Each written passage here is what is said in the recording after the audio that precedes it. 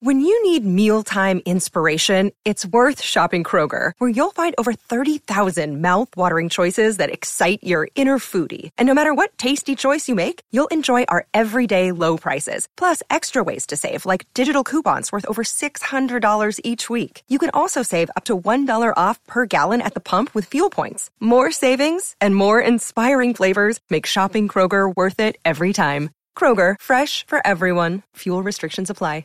Jewelry isn't a gift you give just once. It's a way to remind your loved one of a beautiful moment every time they see it. Blue Nile can help you find the gift that says how you feel and says it beautifully, with expert guidance and a wide assortment of jewelry of the highest quality at the best price. Go to BlueNile.com and experience the convenience of shopping Blue Nile, the original online jeweler since 1999. That's BlueNile.com to find the perfect jewelry gift for any occasion. BlueNile.com.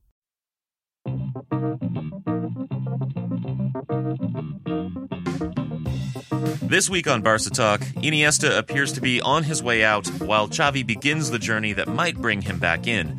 The FCB Camp Scholarship Fund is growing, but it still needs your help. Barcelona continue to break the undefeated record in La Liga with a B squad and lift the Copa del Rey for the 4th consecutive year. So let's talk. Hey everybody, welcome to Barca Talk. Brian Henderson here from Buffalo, New York, and joining me from Madrid, Spain is Gabriel Quiroga. Brian, my Barca brother from another mother. 4 years running, baby. Copa del Rey champs.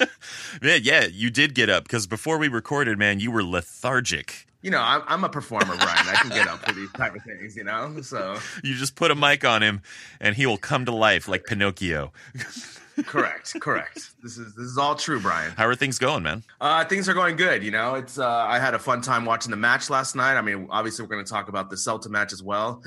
And yeah, so I couldn't be happier with the performance last night. How are things going in Buffalo? Oh, and any new weather updates? There's always weather updates in Buffalo. Well, I think, I don't want to jinx it, but I think that we're done with the cold and terrible, snowy, icy weather. I think we're finally moving into spring proper and summer to come. Right now, I'm looking out my window. The skies are clear and blue. It's not warm outside, but it's pleasant. I don't have to wear 3 layers of warm clothing to go outside. Well, that's definitely nice. I mean, this week, what's the over-under on birds pumping? Did you see? Was it? I think it's 4? Bird pumping season. For sure. And now that it's warmed up a little bit, they're going to be pumping even more. Yeah. Brian, I love that word pump. It's like the greatest word ever. So. And there's nothing like, it's so descriptive of how birds, you know, interact at this time of year between their genders. This is true. This is true. Well, we have 2 news items that we do want to talk about today before we start getting into some others, match review related things. And the first is that I think at this point everybody knows that Iniesta is quote unquote officially off to China next year, joining Chongqing Dangdai Lifan. I'm probably not pronouncing that correctly, but my apologies to any Chinese speakers out there. But this was reported on PPTV, which is the channel with the rights to Chinese football. It's a Chinese channel. Iniesta himself has not announced it yet, but the buzz from La Liga's thank you in several languages tweet and all the other press and media is at least peripherally confirming that he's definitely leaving, though the specifics aren't fully released yet. I mean, we've been talking about this off air, and we were both, you know, I just don't want him to go. I know. I especially after last night's performance in the Copa del Rey final, you know, he has moments of brilliance, and having him on the bench to bring him in for matches or to spell a midfielder would be huge next year. And as you were talking earlier, you know, we know these players want to continue to play. They want to get every ounce that they can get of playing time, right? So obviously that's why the lure to go to China, where he can help spring that league and get some notoriety for that league and also make some good money. Yeah, and I think that if Iniesta were the kind of man who wanted to do what we wish he would do, which is just stay at Barcelona, stay on the squad, and accept that he's not going to play as much, but still act in a leadership role on the training ground, on the bench, and then also come in with his brilliance in a more limited role. If he were disposed to do that, if he wanted to do that, I would be so grateful and thankful for that. But on the other hand, I completely understand that he just wants to play and play as much as he can, and he's not going to. You can see that Coutinho is the future in that part of the pitch, at least right now, like assuming he doesn't pull a Neymar on us. Yeah, definitely. And yeah, I mean, the thing is, it's, as we saw in the Roma match when he was crying, this is kind of this has been inevitable for the past couple of weeks. And it's, for me, I'm really sad because he's definitely one of my favorite players of all time. Not only what he's done for Barca, but as the Spain national team as well. And just his passing brilliance, his movement, everything he's brought to Barca. Obviously, he's had 31 titles in his career. And obviously with La Liga this year, it's going to be 32. So just an overall impressive resume for Barca. And if there was a La Liga Hall of Fame, right? If there was a La Liga Hall of Fame, he'd definitely be first ballot, no questions asked. Absolutely. And, speaking of that, speaking of favorite players, he's definitely one of mine for all time because he was right at his absolute prime, right at his apex when I first got into Barcelona. And it was him along with Xavi. And that actually brings us to our next topic, which is that this past week, Xavi spent the week at a coaching course at the Spanish Football Federation, and he was there with some really good company. He was there with Victor Valdez, Xabi Alonso, Marcos Senna, Joan Capdevila, all, members of that 2008 to 2012 crew of Spanish national team players. And for me, it's great news to see that what I imagine to be the master plan of bringing Xavi back to Barca one day in the technical area as the manager is underway. Yeah, I mean, we saw the photos that they were taking this course. Obviously, they have to take the course to become a coach in the future. Everyone is really excited because, obviously Xavi was such a great player and such a, influencer of the Cruyff system for us and so forth. But, I hope, his experience being a player and being a captain is definitely going to lend to being a great coach. But again, it's never for sure, right? I have here in the notes, I think Xabi Alonso and Marco Senna, I think they definitely have that kind of coaching acumen just because of the way they played and the way they directed players. I'm not sure about Capdevila because I don't think he had that kind of strong personality. And obviously here I have in my notes, I hope Victor Valdez goes coaching to England so he can perfect his English, right? With his funny video. Shoot the ball. Exactly. Shoot the ball, right? Shoot the ball. You pass me the ball, right? But I mean, it's really cool because as you can see that Xavi wants to further his career, wants to get into coaching. And I'm really curious to see how it's going to result, because obviously we think if he came back to Barca, he would just bring back the 4-3-3 and just have a hybrid of that. And just, he's going to revise the system and bring back what we all have been. I mean, we just talked to Michael and about how he, as you said, it's been a great year, but stylistically, that's one of the things that we love about Barca. And this year's kind of been the antithesis of that. Yeah. And how that's been the debate of the year. It's like, yeah, we're getting these great results in the league, and of course, Champions League was a nightmare. But we won the Copa del Rey, so we're getting these good results, and we have this great defensive record and all this sort of stuff, but we weren't playing the way the kind of balletic beauty that we expect from Barcelona, and that's been the constant debate this year. Yeah, so I'm curious to see what Xavi can bring, what kind of new tweaks he can bring to this type of system, because obviously that's the system he's going to favor because he played it, and I'm curious also where he starts. Does he start with a Barca B team like Pep, or does he go straight to a senior type team but a lower tier team, maybe something like I don't know, like a Malaga or like a team like that, where he gets some coaching experience and then moves up, following maybe Luis Enrique's path, where Luis Enrique was at Celta first and then came to Barcelona.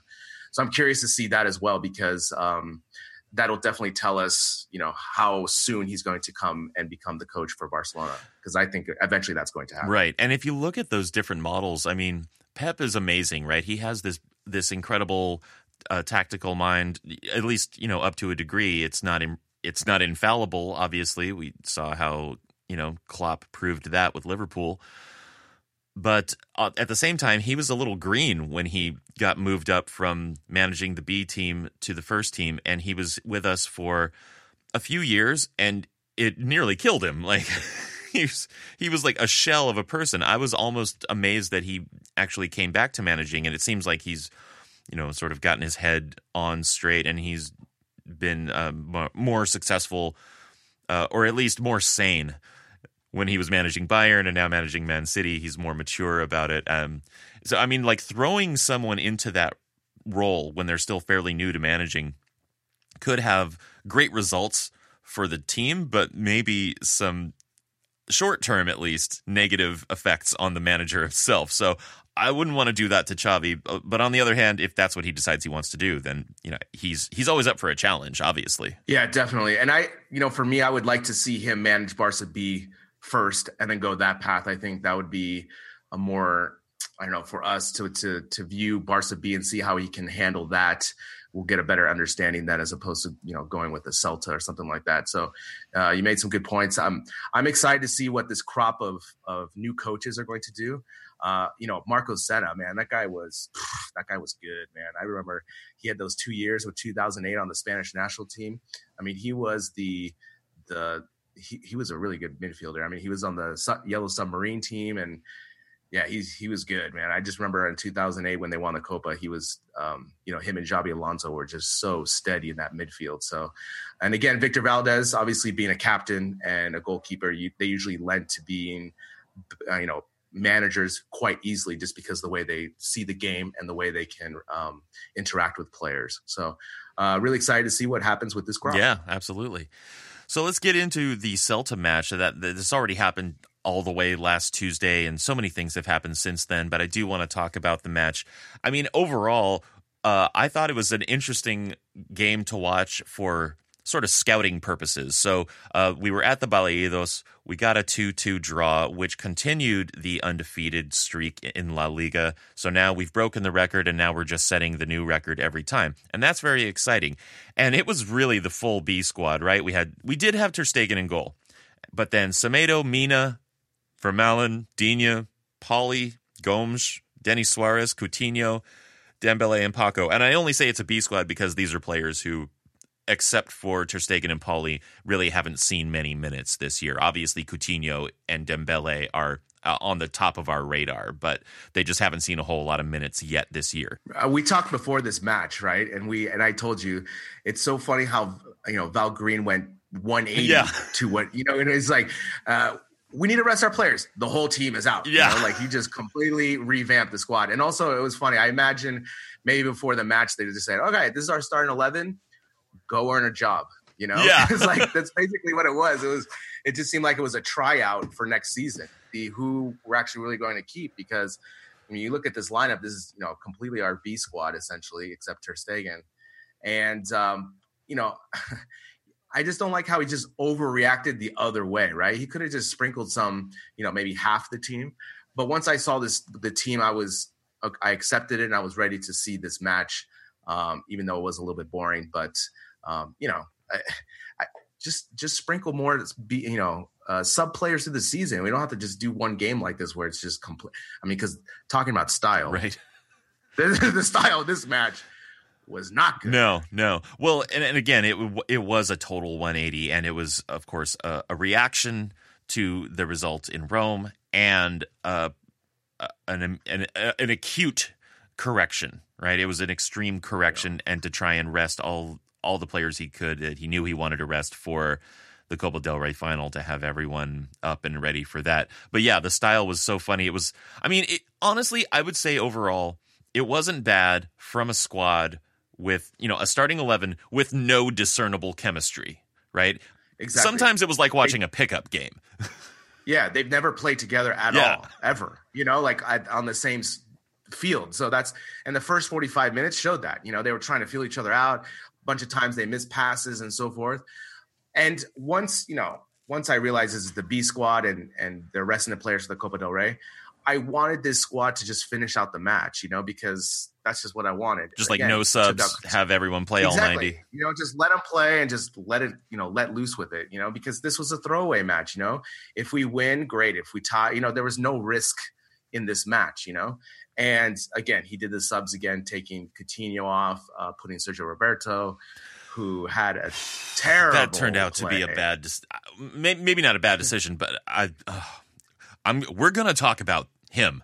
I love him, but I am mad at him, and I'm disappointed. It's not that I'm mad. Yeah, actually, it's not that I'm mad. I'm disappointed. Yeah, that's worse. But who I was impressed by, actually, was Denis Suarez. And the more he's been playing lately, I don't know where he's been getting these chops, right? Because, normally you expect that a player needs some minutes, right? To get out there, get moving, some consistency in their, the minutes that they're getting to really develop. But somehow I feel like Suarez has just been developing in a laboratory or a basement or something, and then he comes on the pitch, and every time I'm very happily surprised with what he's got. He's inventive, he's got good dribbles, really positive play. The way he was linking up with Coutinho in that match was really good. Like, at least in the opening, 10 to 30 minutes. Yeah, definitely. And this is one of my contentions all season is that Suarez needed more time, and as we've documented on a previous episode, maybe it had to do with the Man City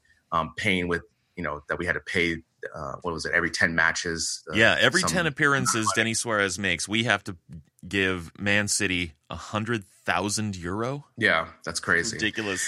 And, Denis Suarez could have helped save Iniesta's legs this season. He could have helped saved, It would have been worth it for the money we would have gotten from the Champions League. Exactly. That's true. That's a good point, And that's the thing is, there's going to be a drop-off, but there's always a drop-off with any, B type of player. But he's still young. He still has a little bit of potential, and he just needs a little bit more confidence, right? Just a little bit more playing time.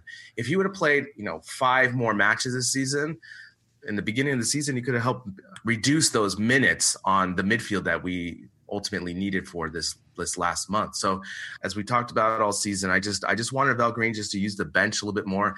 And this is true with any manager, especially since we have so many matches. These guys burn out, and they burn out for us in the last, 4 seasons around this time because we just keep the same rotation of 11 players essentially. Yeah. And, talking about this match, I almost want to just talk about players more than events. Like, Ter Stegen, I thought, was really on fire. And side note, he was the captain of the squad in this match. And not that he wouldn't be a good captain or isn't a good captain, but just when you think about how seniority plays a role into who gets to wear the captain's armband and captain the 11, right? Ter Stegen hasn't been around that long, and that tells you just sort of what that squad was like. But the saves he was making, I thought, in the 10th minute, for example, he made this great save, and actually, this is going to lead me into talking about Yerry Mina, because in the moments just before this play where Ter Stegen had to make this save, I was kind of wondering what all the concern with Yerry is about, like why he hasn't been getting played more. And then he lets this cross in and not even making a play for it, and Ter Stegen had to save Maxi Gomez's shot, and luckily he did, and it was a great save. But right then I was like, oh, okay, I guess it's because of little things like that. Maybe it's little things like that why he doesn't have Valgrind's confidence. But this annoys me because, as when I used to play, it's all about you get confidence from playing, right? And so the more time you play, obviously the more confident. And you don't have to play that much, but when you're playing 0 minutes and then you're thrown into this type of fire, you just look worse than you really are. It's just always going to be. Now, there's obviously some special circumstances for other players that can just come off the bench or come from not playing and just play like very easily, that tends to happen more, for example, in basketball, right? Players that barely play any minutes and all of a sudden they just come in and they can shoot 3-pointers in a row or something like this. But in football, it's just, you need that time because just getting that confidence with your first touch, relating with your other center back, with the keeper, just knowing the space. In practice, you can practice as much as you want, but in the live matches, when you're playing against players who are trying to score goals and stuff, it's a different animal. And so, a lot of people were saying, oh my God, Yerry Mina, terrible this, terrible that. But like towards the end of the match, he found his rhythm and he was able to make really good sliding tackles to block shots. And so I think that's something he brings. He's not that bad, for a B squad player, but he needs more time. And the thing is, you just need to give PK a break, and he's still, Yerry Mina is going to be fine. That's why we need him to get that more time so that we don't burn out PK as we saw in the Roma match. Right, exactly. And yeah, I would say that Yeti's overall performance was mixed, right? Like there were some moments where he dropped the ball, but then I made a note about this play in the 29th minute where he came in with an absolutely goal-saving slide in, and it was really well done. And he had really high moments and he had some low moments overall. So I think that for me, the jury is out as to whether he has long-term viability as a Barcelona player. I think that we need to see him in action more to really be able to say. Well, that's the thing, right? I mean, he's only played this one match basically all season. That's true. He came in as a sub for another time, but this was his first match where he started and played the whole match. And that's the thing, is that he's going to have a preseason. All right. We can form him into a quote unquote Barca player because he's a defender. He doesn't have to do that much as opposed to being a midfielder. Whereas a midfielder, there's more that's required of you as a quote unquote Barca player. So for me, his size is something that is awesome, right? Like it's something you can't teach. And now he just has to understand how to release the ball, pass it to Busquets or that type of role, when to do it, when to not do it. And I think that's more teachable, right? So for me, for the amount of money we paid, I just think we keep him and we just groom him, but he's got to play more throughout the season. That's just what's going to have to happen. Yeah, no, absolutely. I agree. And now then there was the goal from Dembele, and it wasn't just Dembele in this play. This is the 36th minute. The interception by Coutinho out to Paco, and Paco's first touch, while he was sort of losing his balance, back in for Dembele, and a really cool finish where how he came across his body and put it in the opposite corner. I mean, the whole play was beautiful. Again, as I've been saying all season, I want Paco to play more.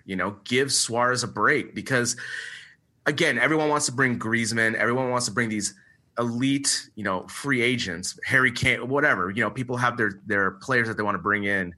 But for me, Paco is serviceable, against Celta, at Celta, against Malaga, like these type of matches, to give Suarez a break, he's fine. Just give him more minutes. I know that maybe he isn't as brilliant as Griezmann, for example, but for the amount of money that we have for him, he's fine. Like he can play those spot starts. And to me, he had a great match. And that's the thing that just annoys me because I know when he's partnered up with another striker, he just looks so comfortable and he's always dangerous, And again, we cannot win every match. It's just impossible. But the thing is, you have to look for these bright spots to give these players more confidence throughout the season so they can help you when you have injuries or when you have tired legs. And again, Paco hasn't played much in the second half of the season, which we've been clamoring for him to play more, right? Just to give Suarez a break because as you see, when our team rests and are focused, we kick ass. Yeah. And that's what we did last night in the Copa del Rey final. Yeah, absolutely.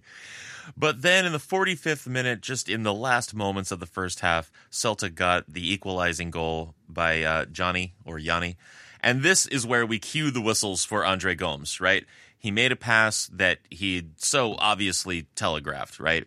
Johnny charged in and took it for the counter and then sent it out wide. Maxi Gomez tracked it down. Gomes was back covering him, and Maxi just bested him, got the cross in, and Johnny put it away. I mean, my feelings about this guy. Right. No, we know. It's not a secret. But the thing was also in this play, too, he was also hurt, right? So he got hurt. He got knocked up, basically. And so he was reacting slow. He was trying to run it out, essentially, his injury. But while he was running it out, this play happened, and he was at fault for this goal. Again, when we scout players, especially in the midfield, for me, I would rather have shorter players that are really good with their feet as opposed to physical presence of Gomes or Pauly, right? Because that is essentially what our style is just really good passing and movement. And when I think of Andres Gomes, probably number 25 on his CV is accurate passing, right. And movement, right? Well, it was an accurate pass. The only problem was he told everyone in the stadium who he was going to pass it to and when. Exactly. It's like one of those things when, as a quarterback in football, when you look at the receiver and then you throw to the receiver, it's going to be intercepted. And that's exactly what he did. He just kind of showed his whole body language to where he was going to pass, basically pointed to the guy, and then he called his shot. Exactly. And the guy was like, and Johnny was like, appreciate it. And just took it.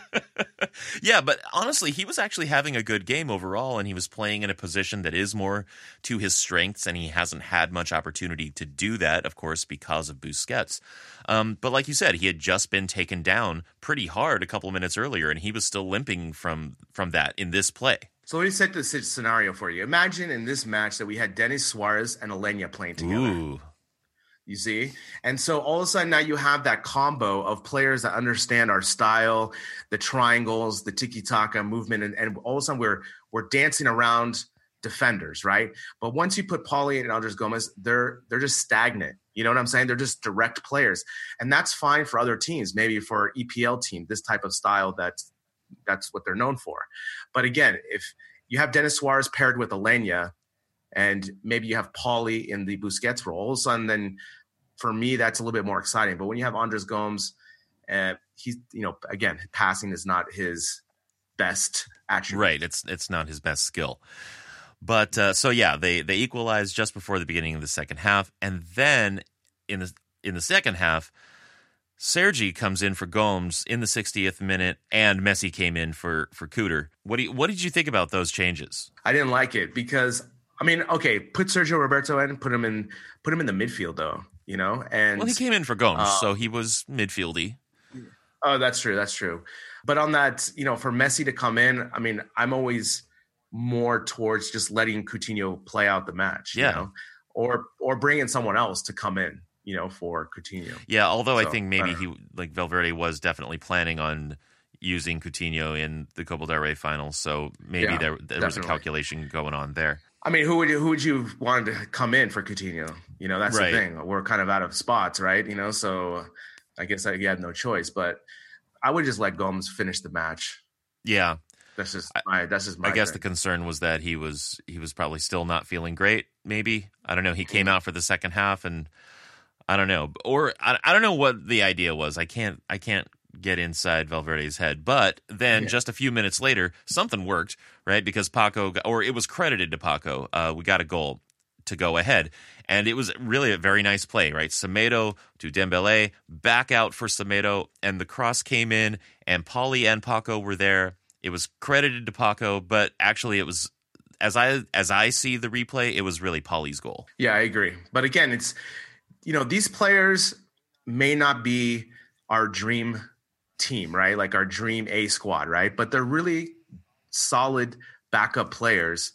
And once they figured out, in the 60th minute, what they were trying to do, you could see the chemistry kind of developing. And then all of a sudden we had more attacking options, right? We were starting to really come close to that second goal. And then finally we did score that goal. But again, that's what bothers me a little bit about this, with all the transfer rumors and markets, that you cannot just stack your team of Galacticos, right? You just can't, just money-wise and chemistry. You just need players that are going to be solid teammates that are going to accept their role as B squad players. And that's what we kind of had right now. Now, for me, as we talked about, they just need more playing time. But again, great play on Semedo. And again, Pauly and Paco hustling, as my mom would be very proud, hustling for the ball. And they were both there, and they were able to get us that 2-1 lead. Yeah. And then, all right, here we are. I'm shaking my head. I'm shaking my head. Yeah, me too. I'm shaking my head. Are. 71st minute. Sergi pulls down Iago Aspas. He was the last defender. He took a red card, and I don't understand. I don't understand what was either. He thinking? What? First of all, how good is Iago Aspas? By the way, this guy, he's great, right?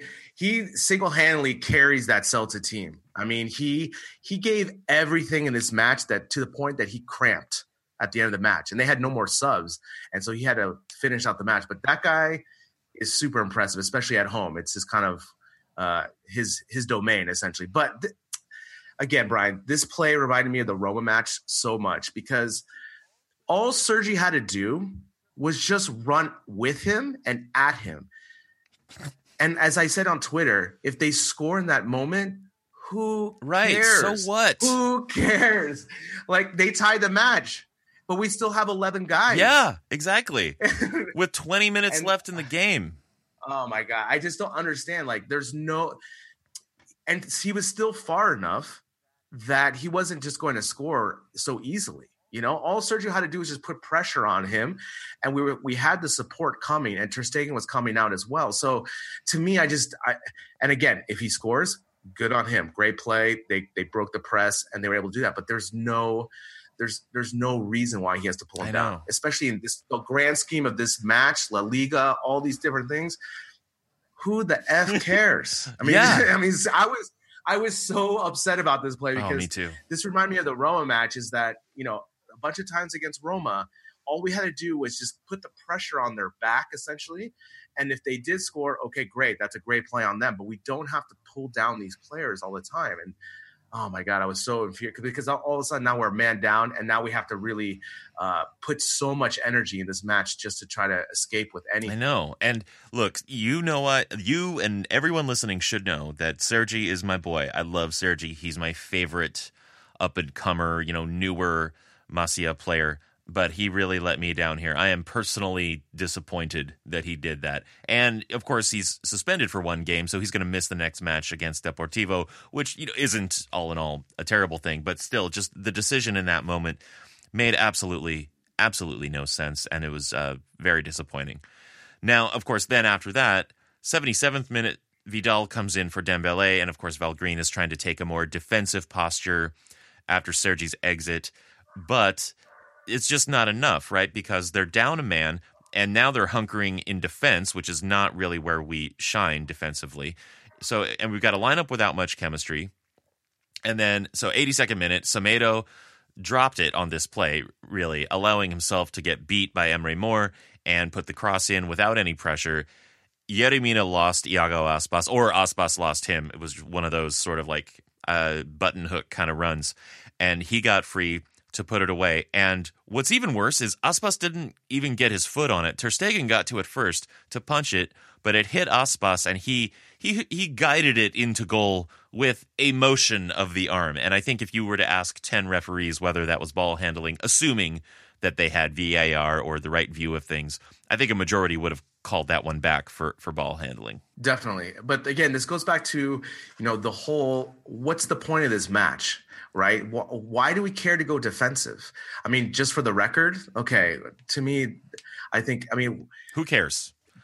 If we want to go defensive, just go 5 back. Sure.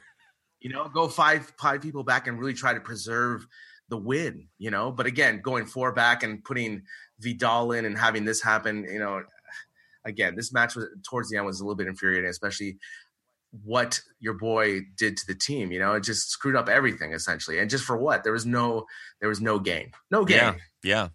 But there was a nice moment in the 89th minute where Ter Stegen and Digne together saved that draw. Aspas gave a great through ball for Boye's really cutting run. I mean, it was a very surprising and inventive play, and because it caught just about everybody out. But my man Ter Stegen came out, and Digne was there in support to keep the result at a draw. Yeah, again, Ter Stegen, just having a, Hall of Fame year this year. It's his best year for sure. And again, he saved us as well as Digne. And for me, I was just a little frustrated with this match because if you're going to go all B, right? And, with Sergi's play that risked, us a man down, there's just no excuse for that. Yeah. So, but we were able to salvage the points and keep the unbeaten run alive. So yeah, and stay at the top of the league with a roughly, well, the lead I guess is dwindling a little bit because we got 1 point instead of 3, but still salvage the points. And this match did make me think. I feel like I finally saw Ter Stegen for the first time. Like I really understood him. And, I want to start calling him Cat Stegen because he's like a cat with his reflexes. And do you remember that singer, Cat Stevens? I do. He was like big in the 70s and had music in like Harold and Maude and all that sort of stuff. Really great songwriter. So I want to nickname Ter Stegen Cat Stegen in honor of that. Add it to our wiki page, The Barca Talk lexicon. Correct. All right, well, let's put that one to bed, but at least we got something out of it. We got a good nickname for Ter Stegen. Now, I do want to let you all know about FCB Femení and Barça B. We recapped in our extra video last week how Barça B lost to Huesca and fell further down the table into the relegation zone. And, of course, by the time you hear this, their match with Rayo will be over, and we will recap that match on our extra video this week, which will be on our Patreon page around Thursday afternoon. We've rescheduled when we're doing that, so look for that Thursday afternoon. And if you want to check that out, where we'll also get you up to speed with FCB Femení and La Liga Roundup, become a supporter of the show for $3 a month at barcatalk.net/support. Speaking of Femení, they are up against Sevilla Sunday evening, and so we're recording this Sunday morning. We don't know what's going on with that, so that will be the other feature on that extra video this Thursday, only on Patreon. Now, Gabriel, we have some news. We have a little bit of news about the FCB Camp Scholarship Fund, our fundraising campaign to send a young footballer to FCB Camp in Houston this summer. And for those of you listening, if you haven't already donated, go to barcatalk.net, and there's a link to the GoFundMe campaign right on the front page of the website. Actually, I noticed, Gabriel, that I've put some of my own actual money into this fund, and you have not. Is everything okay? It's basically out of spite. I hate children. Yeah, I mean, I'm putting my own skin in this. Yes. Brian, I get paid once a month. So. And you don't know when, exactly. Exactly. So just waiting for that check to come to the mail, Brian, and then it's going to go money in, money out. That's All right. Well, I'll be keeping an eye on the campaign for your donation. But here's the news. Victor Valenchek, VP of the Houston Peña, he's been doing a lot of legwork in the Houston area, reaching out to the youth soccer community in Houston to find good candidates to receive this sponsorship. And he has a contact, Emil, who is a teacher and soccer coach at a local school, who's going to introduce Victor to two kids this week who are both great candidates. And here's the kicker, they're siblings. And now that's all I can tell you about them right now. But remember, our initial goal was to raise $500, which is the cost of tuition for one player to go to the camp. And we're going to keep that goal as it is.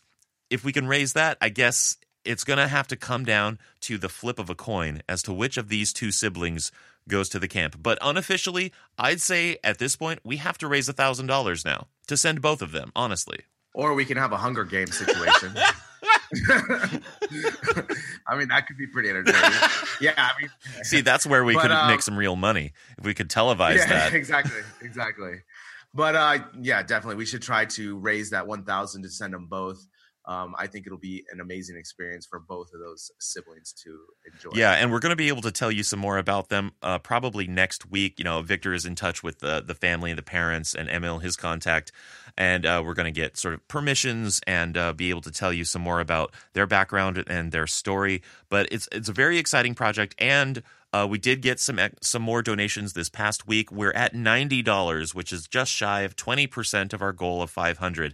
The thing to keep in mind is that the camp itself is already a good bit over 50% full.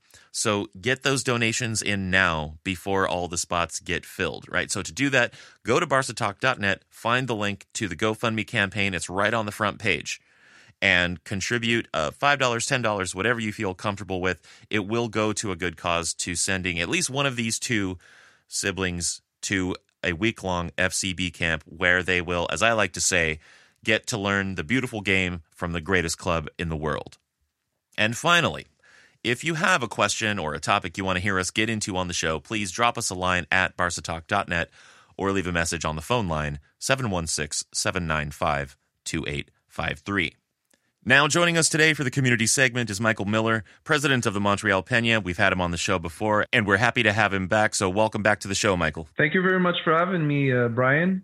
Hello, Gabriel. Bonjour, Montreal. Hey, Michael. Now, we have a couple of things that we wanted to touch base with you about. Recently, you took a trip to California, did a tour of the California Peñas from north to south, if I'm not mistaken. So how did that go? What was that like? That's correct.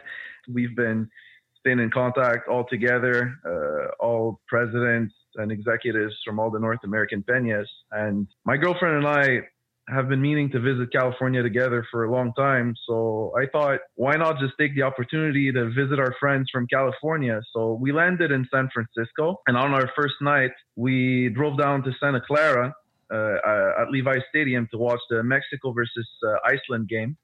And we had the opportunity to meet the wonderful people from FCB Fresno.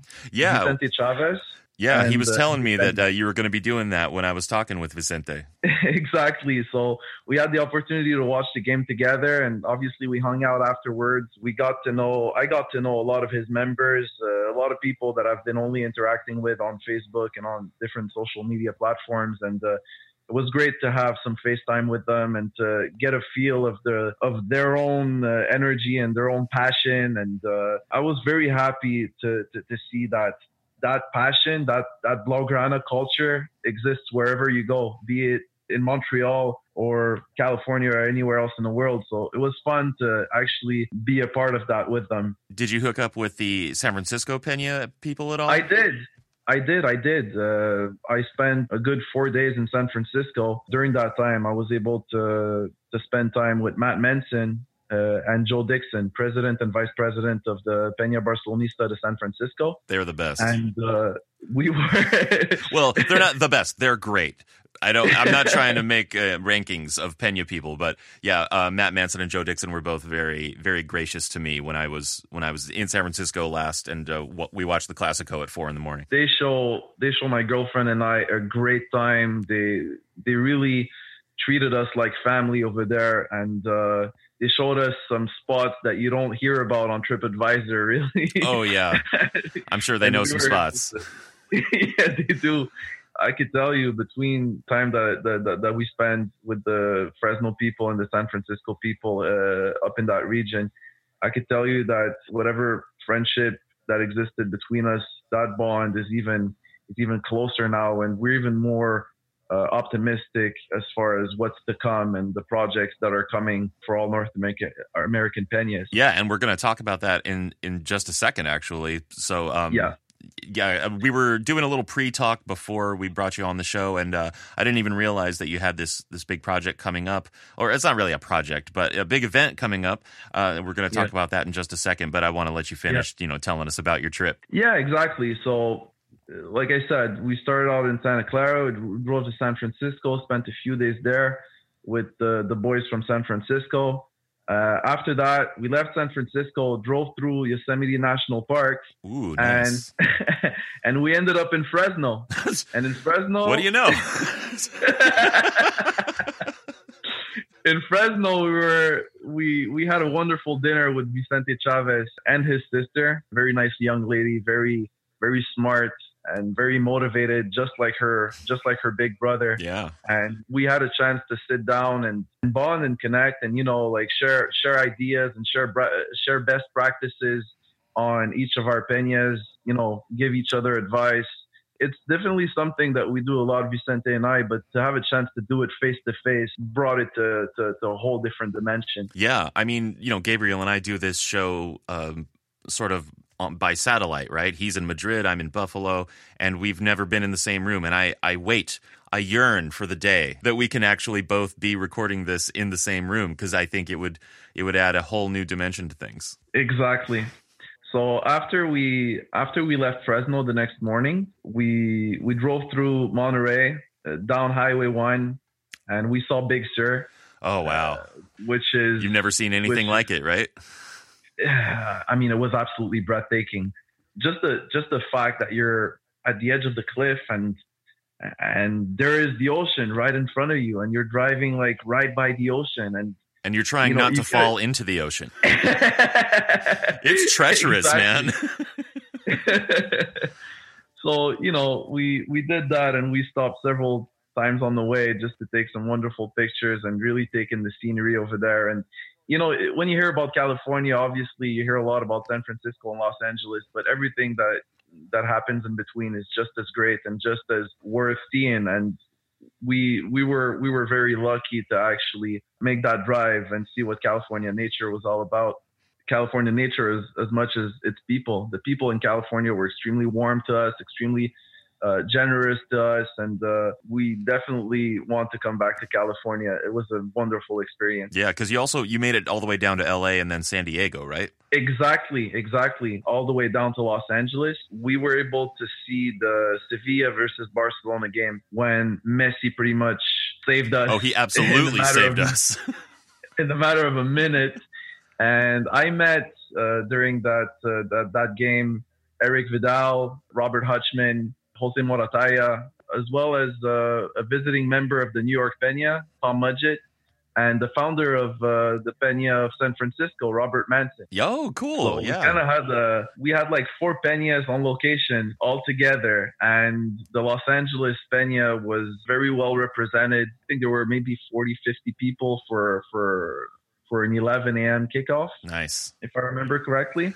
The atmosphere over there was great. The drums were beating every single time the play would stop, and we were singing songs together, and just the camaraderie and the atmosphere that I saw over there.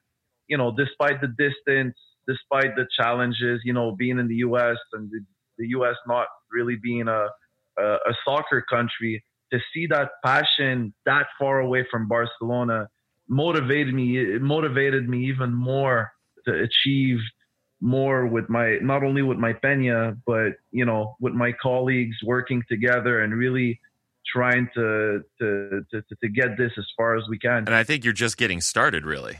Yes, we are.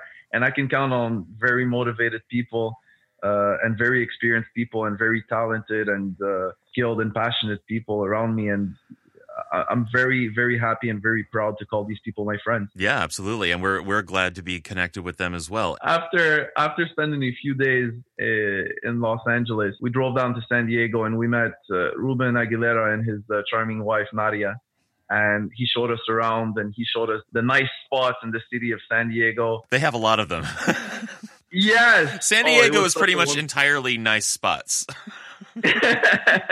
But it's really an entertainment city and a diverse city. It's a city where you could actually enjoy yourself and have fun, but you can also relax and just go to the beach and chill. It has a really nice kind of vibe, and not a spot that is very well known to us here in Canada. I mean, we hear mostly about San Francisco and Los Angeles, but I'm very happy to have driven down all the way down to San Diego. And Ruben showed us his spot where they have the games over there, even though it wasn't on game day.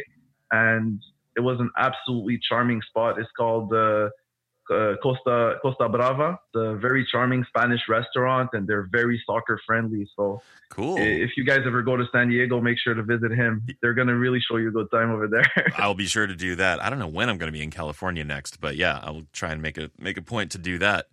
Yeah, San Diego, man. I don't know how anyone gets anything done in San Diego, right? It's just so nice. Yeah, it is. And like I said, the people are nice as well, and there is a lot to see. We stayed there for only 2 days, but I'm pretty sure that we could have done an entire week over there, and we would have been able to stay busy for the entire week. Sure. Great. So now what is this event coming up? Well, the Clásico is coming up. Oh, what's May that? 6th. Is that important? The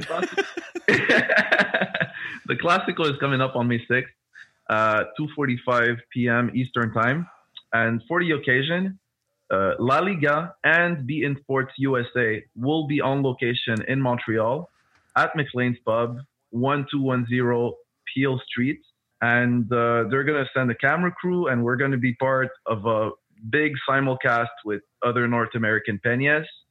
So if you tune in and you watch the game on beIN Sports, you're going to be able to see my group as well as other groups in North America supporting the best club in the world. Absolutely. That is so exciting. And I really feel like beIN has figured this out. They're doing such a great job of connecting with all the Peñas and giving you shout outs during games. Like when there's a bit of a lull in the game, you always hear Ray Hudson giving shout outs to the Peñas in the U.S. because they know they're broadcasting in the U.S. and they're really trying to connect to that market, but not in this mass market kind of way. They're really focusing on specific Peñas and people, and that's really cool that they're sending out an actual camera crew to document and be there with you, and not just you, but several groups all over North America. Exactly, and we're looking at it as far as the nationwide audience go, but between you and I, it's something that's really going to help me locally as well, because my goal as the president of my Peña is to bring all of the Barca supporters in Montreal together under one roof. And if beIN Sports is under that one roof, chances are people are going to come and they're going to want to watch the game with us. And hopefully they're going to like us enough to want to be part of our group. Yeah, and I love that goal. It's a noble goal, and we have a similar one here. We want to try and bring all the Barcelona fans who speak or want to listen to English under one roof, and it's a podcast roof, so it can go all around the world. And that's our goal, is to get all of those Barcelona fans under this roof. It's beautiful, man. I'm so excited for that. So yeah, McLean's Pub, 1210 Peel Street. That's where you guys always meet, and so that's where you're going to be for the Classico. And beIN Sports will be there with a camera crew as well. So come out, show your colors, and be on TV maybe. Exactly. And they're gonna be surprise guests and prizes to win. Ooh. Members who show up. Cool. Surprise guests. Ooh. Can you maybe off air? Maybe you can give me a little. Of course, I'll tell you. Oh yeah, cool. All right. Now, so how did you feel what was your reaction to the Copa del Rey final? Personally, I chose to analyze this whole week as a big item together, and the way I see it, Tuesday's game should have been the game against Leganés, and yesterday's game should have been the game against Roma. Yeah, I think we all agree that that's the case. We were 10 days too late in the way that we approached the Champions League. And sure, yesterday was an amazing performance. We played the game that we should have always played, which is, a creative, free game where really skill was more a focus than pragmatism. And that's the Barcelona way. Play beautiful football to win and not play pragmatic football in order not to lose. Right. And the second that we learned that lesson, I think that from now on, it's going to be smooth sailing till the end of the season. But yesterday was a beautiful game. Everybody played amazing. Not to criticize the manager too much, but he should give his players more freedom. They're skillful enough to do it. We have enough depth to play that way. So why not just stick to our values? Yeah, absolutely. I think we agree. And that's actually going to lead us right into our own full review of the match. So we're going to shift over to that. But thank you so much, Michael, for coming on the show. Love to hear everything that's going on with the Peña and the North American Peñas as a whole. Thank you very much for having me. Always a pleasure, Brian. All right, thanks. And now, the headlining moment of the episode. Let's talk about Copa del Rey. This was beautiful for me. A 5-0 win over Sevilla at the Wanda on Saturday, the 21st. We were looking to win our 4th consecutive Copa del Rey title. And you know what's funny is I wasn't nervous at all until the squads were lining up in the tunnel. And suddenly when they were, I remembered all the goals we'd allowed all season. The loss to Espanyol earlier in the tournament. The draw with Sevilla just a couple weeks earlier. That was only saved by Messi. And of course the loss to Roma. Then I got nervous. I was not nervous. Especially with the lineup that we rolled out and the rest that they got this week, I was feeling pretty confident. And, from the get-go, I think I was proven right. Just the way they just looked like they had a spring in their step.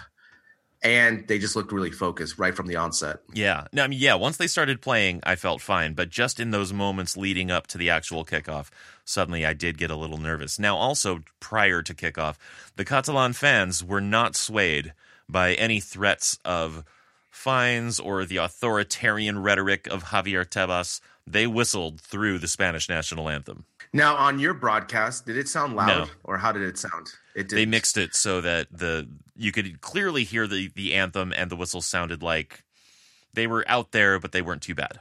So on the broadcast here, because it was on the public Spanish television, it was pretty loud. I mean, I remember in the bar that I was watching, and I couldn't tell if the noise was coming from inside the bar or it was coming from the stadium. So that's how loud it was from my point of view. And also when I was watching the sports show today, obviously it's from a Madrid point of view. They said that it wasn't as loud as they anticipated. So again, and also before the match, the police were on strict control to confiscate anything that had pro-Catalunya political messages, either shirts or banners and all this stuff. Really? Yeah. So So they made people take off their they had video of people with shirts and stuff like that. They had to take them off if they wanted to come to the stadium. So only it was a if you're going into the stadium like as a security measure. Oh no, I didn't mean outside. Yeah, if you're going into the stadium, it was being confiscated. Right. And they also had they had the police walking around the stadium taking pictures of anyone that was super political there and stuff. So it was kind of a weird situation going on. So that's what I do like about the news, the sports show, because they have a lot of behind the scenes video footage that you wouldn't normally see on a highlight show, for example. So again, as we've talked about before, Tebas and the board of the Copa del Rey, they were trying to limit this. And so depends on where you get your news from. Right. It's a positive spin for either side. Right. Well, okay, let's talk about the game itself, right? We had a solid lineup. Cillessen in goal, Sergi, Umtiti, Piqué, Alba, Busquets, Rakitic, Iniesta, Coutinho, Messi, Suarez. I mean, it's Cillessen's tournament, so of course he would be in goal. I knew he would be in goal going in. Of course, you're gonna switch out your Copa del Rey keeper. Like Cillessen knows that the Copa del Rey is his job, right? So aside from that, though, it was top 11. So I was thinking about this because, we have Cillessen as his Copa del Rey's his role, right? What if we used more B squad as like the same type of thing? Right. Would you be opposed to that? Maybe like next year, let's say going forward, you say let's say with our team, you say, okay, Paco, you're always going to play the Copa del Rey. Yuri Mina, you're always going to play the Copa del Rey. It doesn't matter if it's the final. This is your tournament. Kind of the same thing as what we do with the goalkeepers. What would you think about that? I think that would be. I think that could be a really positive move, and as far as the overall squad, and you might have to actually sacrifice winning the Copa del Rey, but of course, and I think that's okay, right? Because that's like Real Madrid doesn't care about the Copa del Rey anymore. All they really care about is the Champions League, and I think that it is not an insignificant tournament, right? I think a lot of people ultimately say like, who really cares about the Copa del Rey? I do. I care about it as a fan, but I, on the other hand, would be willing to sacrifice that trophy. Like, we don't have to win it every year if it creates an opportunity for players to feel like they have a responsibility, they have a role, and they know what to prepare for. I think that that's not a bad idea. So I think, for example, like if we took our B squad, the squad that we had against Celta, imagine from the beginning of the season, they have been playing together in the Copa del Rey run. Then all of a sudden, when they have to be called upon during La Liga or Champions League, they've already had more seasoned minutes. And so obviously they're just going to be more confident. And, you give these players that role, that responsibility, I think they'll be able to step up. And if they lose, they lose. But at least you go with the squad, right? You ride or die with them, and you don't have to do this. And I think it would be really cool, and then obviously we can sprinkle in Barca B players as well, right? So that, you use the Copa del Rey as the B squad tournament and our Barca B players solely. And we just use that as the focus. And obviously, we're not going to possibly win every Copa del Rey, but at the same time, we're using that to develop our own team and players for Champions League and La Liga, which ultimately I think are more important. I don't think Copa del Rey is just a throwaway. I think it's a great add-on. But I think if we use that model going forward, it will really benefit us in the Champions League run and in La Liga when La Liga is tighter. Yeah, I think you're absolutely right, and you have a good point there. I think it's a great idea, and again, it gives them that responsibility, and it gives them that consistency of having played with each other all year, and they know what they're contributing to the club, because it's not insignificant how it would help the whole squad overall. So basically, I want to run for the board president. Yeah, clearly. I wonder how that would go. But now, talking about the game itself, honestly, just so many moments, and I guess the main thing to really talk about is the goals, right? I mean, 14th minute, Suarez scores the first goal, and you just got to chalk up a key pass for Cillessen and the cool head on Coutinho. I mean, I don't know what Sevilla's backline were thinking, leaving all that space in behind them and not tracking the ball from Cillessen. But the placement also on this pass, this 60-yard pass from Cillessen, was great because it was a little out wide, so it didn't go straight to Soria, the goalkeeper for Sevilla. I don't want to say this is one of the best long balls I've ever seen, but it's one of the best long balls I've ever seen. The way it again, like you said, it was a 60-yard bomb, perfectly with the right amount of pace, trajectory to get Coutinho the advantage. And the keeper was caught in no man's land, right? He didn't know if he wanted to come out or not. And by that, we had the advantage. And obviously, Coutinho's brilliant pop-up pass to Suarez was just another piece of brilliance, because normal humans would have just passed it, right? And it would have got blocked. But that's just a nice little Brazilian pop-up play. Man, that long ball, I watched so many replays on it. It's just a thing of beauty. The way it flies, and obviously watching Cillessen celebrate it as well, you could just tell that he had a lot of pride for that pass. But again, I think Sevilla was trying to do what Roma did to us. However, they just don't have the squad, and they just weren't disciplined enough to do that. And obviously, this is when I look at this goal, Brian, how many times did I tell you about the spacing when we're in this 4-4-2 thing, right? Coutinho playing on that right gave us so much space in this match that the defense had to respect it. Now imagine it. Now, obviously Coutinho couldn't play in the Champions League. Imagine if we had Dembele in that role. All of a sudden we have that outlet to give that space. Then all of a sudden they can't keep pressing us high, because we're just going to keep, giving it on the back end. So again, Brian, this was finally a good adjustment, having Coutinho on the right side, Iniesta on the left. And that pass was just absolutely brilliant by Cillessen. Yeah, and I mean, of course, he's our number 2 keeper, but he's the first keeper for the Holland national team, and I think they're in pretty good hands. Of course, we've mentioned how their team is so young and they're in kind of a development stage, so we're not expecting a whole lot from them in the World Cup, and I don't really care, but I'm not supporting Holland, right, in the World Cup. Yeah. But anyway, I would support Cillessen, right? I would pull for him. But yeah, it was unexpected a little bit, mainly because we haven't seen him play a whole lot this year. We don't know him the way that we know Ter Stegen and what he's capable of. But yeah, that long ball, it really made a statement for Cillessen. Not necessarily to play more for us, but to just let us know that he's for real.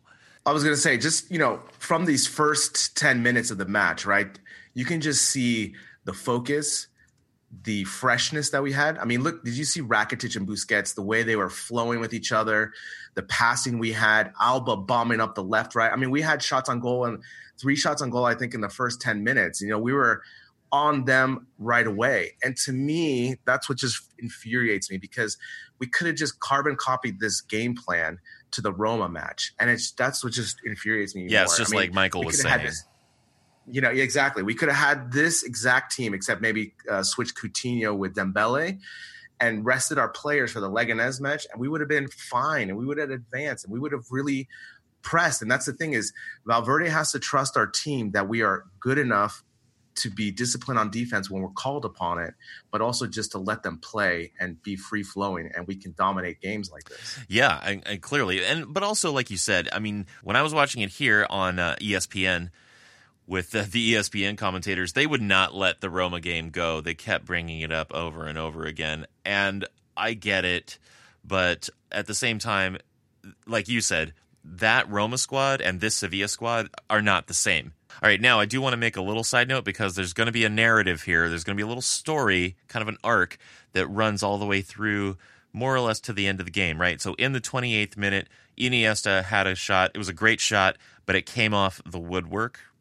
And it was in this moment where I started to really feel like, yeah, this is it. This is Iniesta's last Copa del Rey match, at least for Barcelona, probably ever, as a player. And I was so sad when it came off the woodwork. But that's going to come back later. Just stick a pin in that. But then just a few minutes later, Messi gets the goal off a back heel from Alba. And in that moment, I realized, love never dies. Because the Alba-Messi bromance was rekindled a lot this year, earlier on. And lately, we haven't been seeing it too much. But there it was again, right? Love never dies. I mean, again, this is all about the chemistry between Iniesta, Alba, and Messi being the playmaker, free-floating role that he can cover the middle, and also having Coutinho on the right side to keep the defense separated and spaced out. Again, really unlucky for Navas on this play because he went in for the slide tackle. The ball popped over him essentially.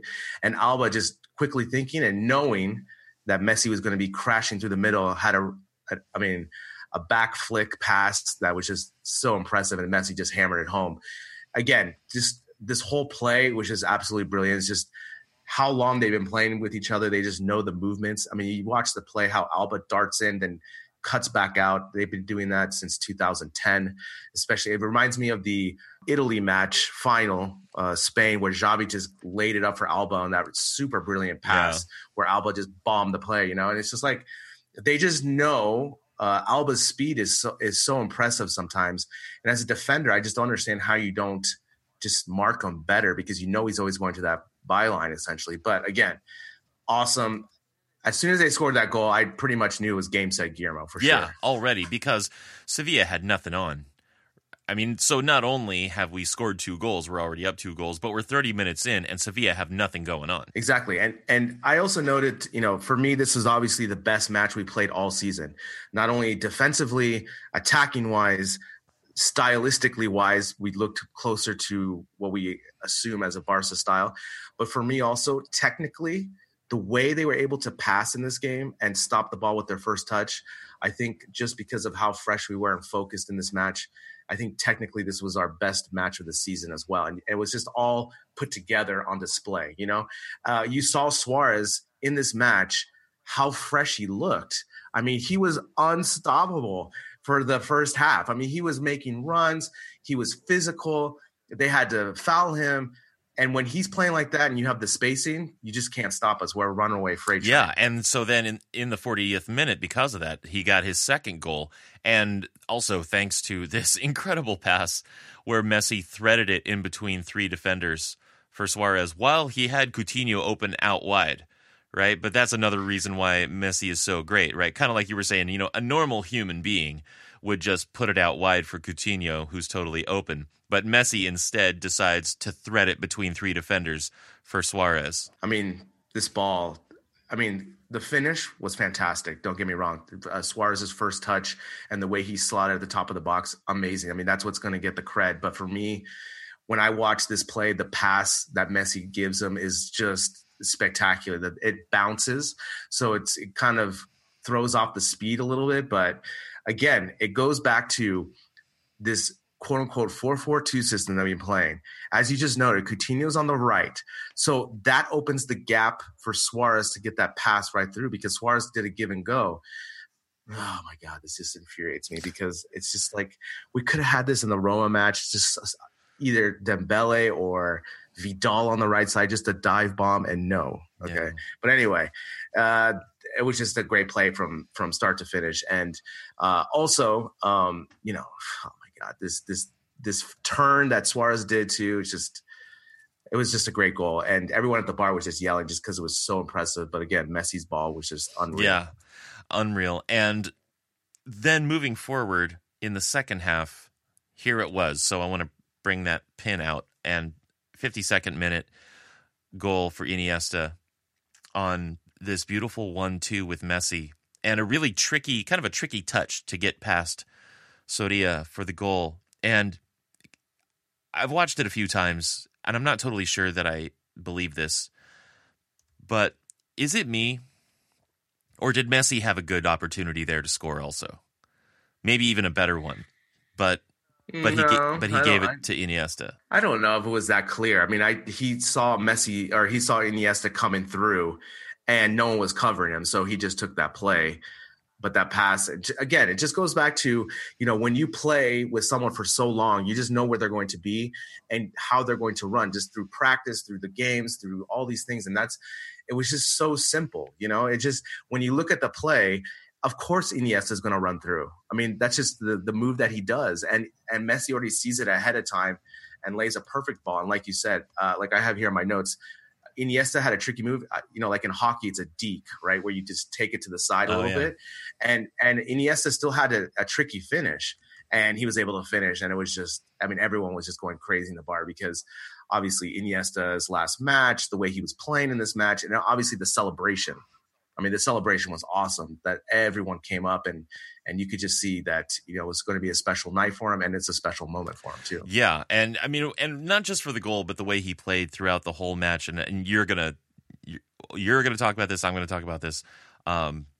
But yeah, just like his performance in the whole match was incredible. And yeah, I think maybe I was telling some stories in my own head. Like I was trying to create this story where like Messi had a good opportunity, but he actually gave it to Iniesta and like deferred to him. But I think you're right. Actually, it was the better play, and it was almost the more natural play because of their chemistry and how long they've been playing together and how they know each other and all that sort of thing. But in any case, in the 69th minute, they gave a penalty for ball handling. Sevilla, I forget which player it was, handled the ball in the box. Coutinho put it away to make it 5-0, and this is the biggest margin of victory in a Copa del Rey final since 1980, and that was when Real Madrid beat their own B team, the Castilla, back when that was allowed. That's crazy. But it was cool that Coutinho got the goal, right? Yeah, definitely. Because for me, you can see the future is super bright with Coutinho, right? Like he played on the left, he could play on the right. And I think that's a really amazing flexibility to have as a midfielder, in this match. I mean, he looked so comfortable playing that right side and just bombing that right side. I mean, he's so dangerous with his passing, his speed, his skill. And it was awesome that they let him score that goal. So basically everyone scored that you would want to score in this match. And I was watching the sports show today, and for me, I think Sevilla, obviously after the 2-0, sometimes you're just overmatched in a game like that. And you should have seen they were heading back to Sevilla and they got yelled. They were getting yelled at by their own fans, throwing eggs at them and stuff like that. It's pretty crazy. Basically, they're just assuming that Sevilla just gave up. And I don't really see that. I just think that, in this match, we just, like I said, we were a runaway freight train. We look so fresh, so focused, and our talent just is much better than theirs. And on a neutral site like this, they didn't have a chance from the first 10 minutes. Yeah, absolutely. And the moment that actually highlights both Iniesta and Messi's greatness was actually the trophy ceremony, when Messi told Iniesta to go up alone to lift the trophy, when, of course, the tradition is for both the first and second captains to do it together.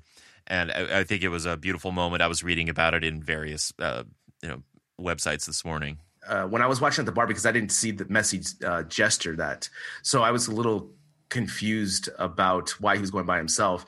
But then when he did, I realized what had happened, and it was really awesome because Iniesta has meant so much to the club, brought so many titles, joy to football fans, and for him to have this moment, it's a great way to show how important he has been to FC Barcelona. Yeah, and I have a stat for you. Do you know how many goals Iniesta has scored this entire season, the 17-18 season? 1. No, I don't know. 1? In all competitions, he's scored 2. 1 in La Liga and 1 in Copa del Rey. And not that he is necessarily or has ever been a big goal scorer, right? He's been an attacking midfielder. He's been more of a playmaker, a setup man. If you want to judge Iniesta as a midfielder, you want to look for assists generally, right? He's never been a big goal scorer. But again, I just think that I loved that he got that goal in that game. And I get emotional, actually, the more I think about it. So I don't want to talk about it for too much longer, but he's just been such a big part of what made me a Barcelona fan, and he's so great, just brilliant, talented, skilled, inventive. I mean, like he's fully appreciated in the footballing world, but he doesn't have the celebrity that other people have. But honestly, he's right up there on a par with Messi. Definitely. I mean, I just think about when I'm watching these matches, ever since I have been, I would say Ronaldinho, Rivaldo, the first Ronaldo, Messi, they have these moments where you ooh and ah, right?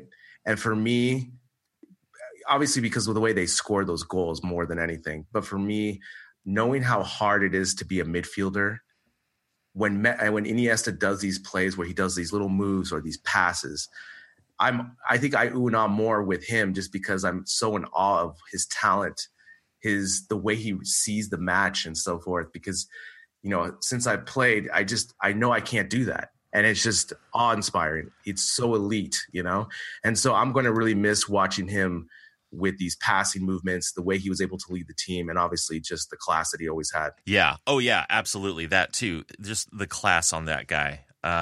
Never took a dive. Well, I don't know about never, but barely ever took a dive. And he did get a little agitated with the referee in that match and took a yellow for it, I believe, actually.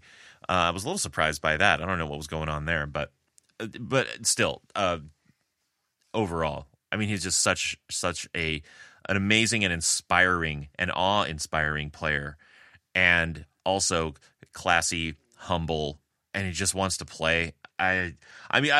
We're sort of pre-tributing him, right? There are still La Liga matches to play. He will still play. We're going to see him in a Barcelona jersey at least a few more times this year, and we will make a proper tribute when the time comes. But I guess I'm sort of pre-tributing him.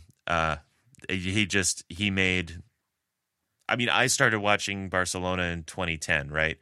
So he's made the last 8 years of my life that much more enjoyable. Yeah, definitely. And, he's just one of those once-in-a-lifetime players that came through La Masia too, so that's even the stronger connection that we all love about him as well. So, for me, I always have these moments, obviously the Chelsea match, the Spain World Cup final, and, just the class that he always has, and obviously the talent.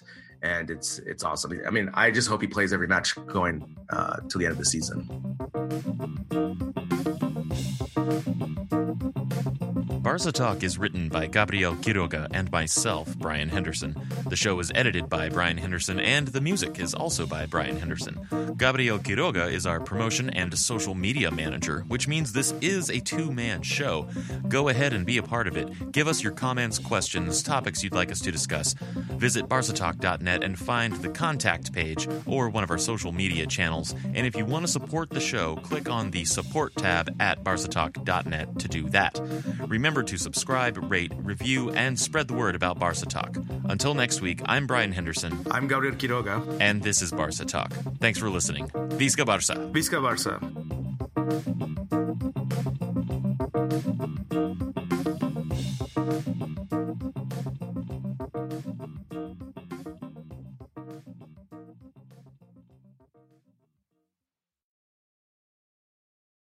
Sports Social Podcast Network.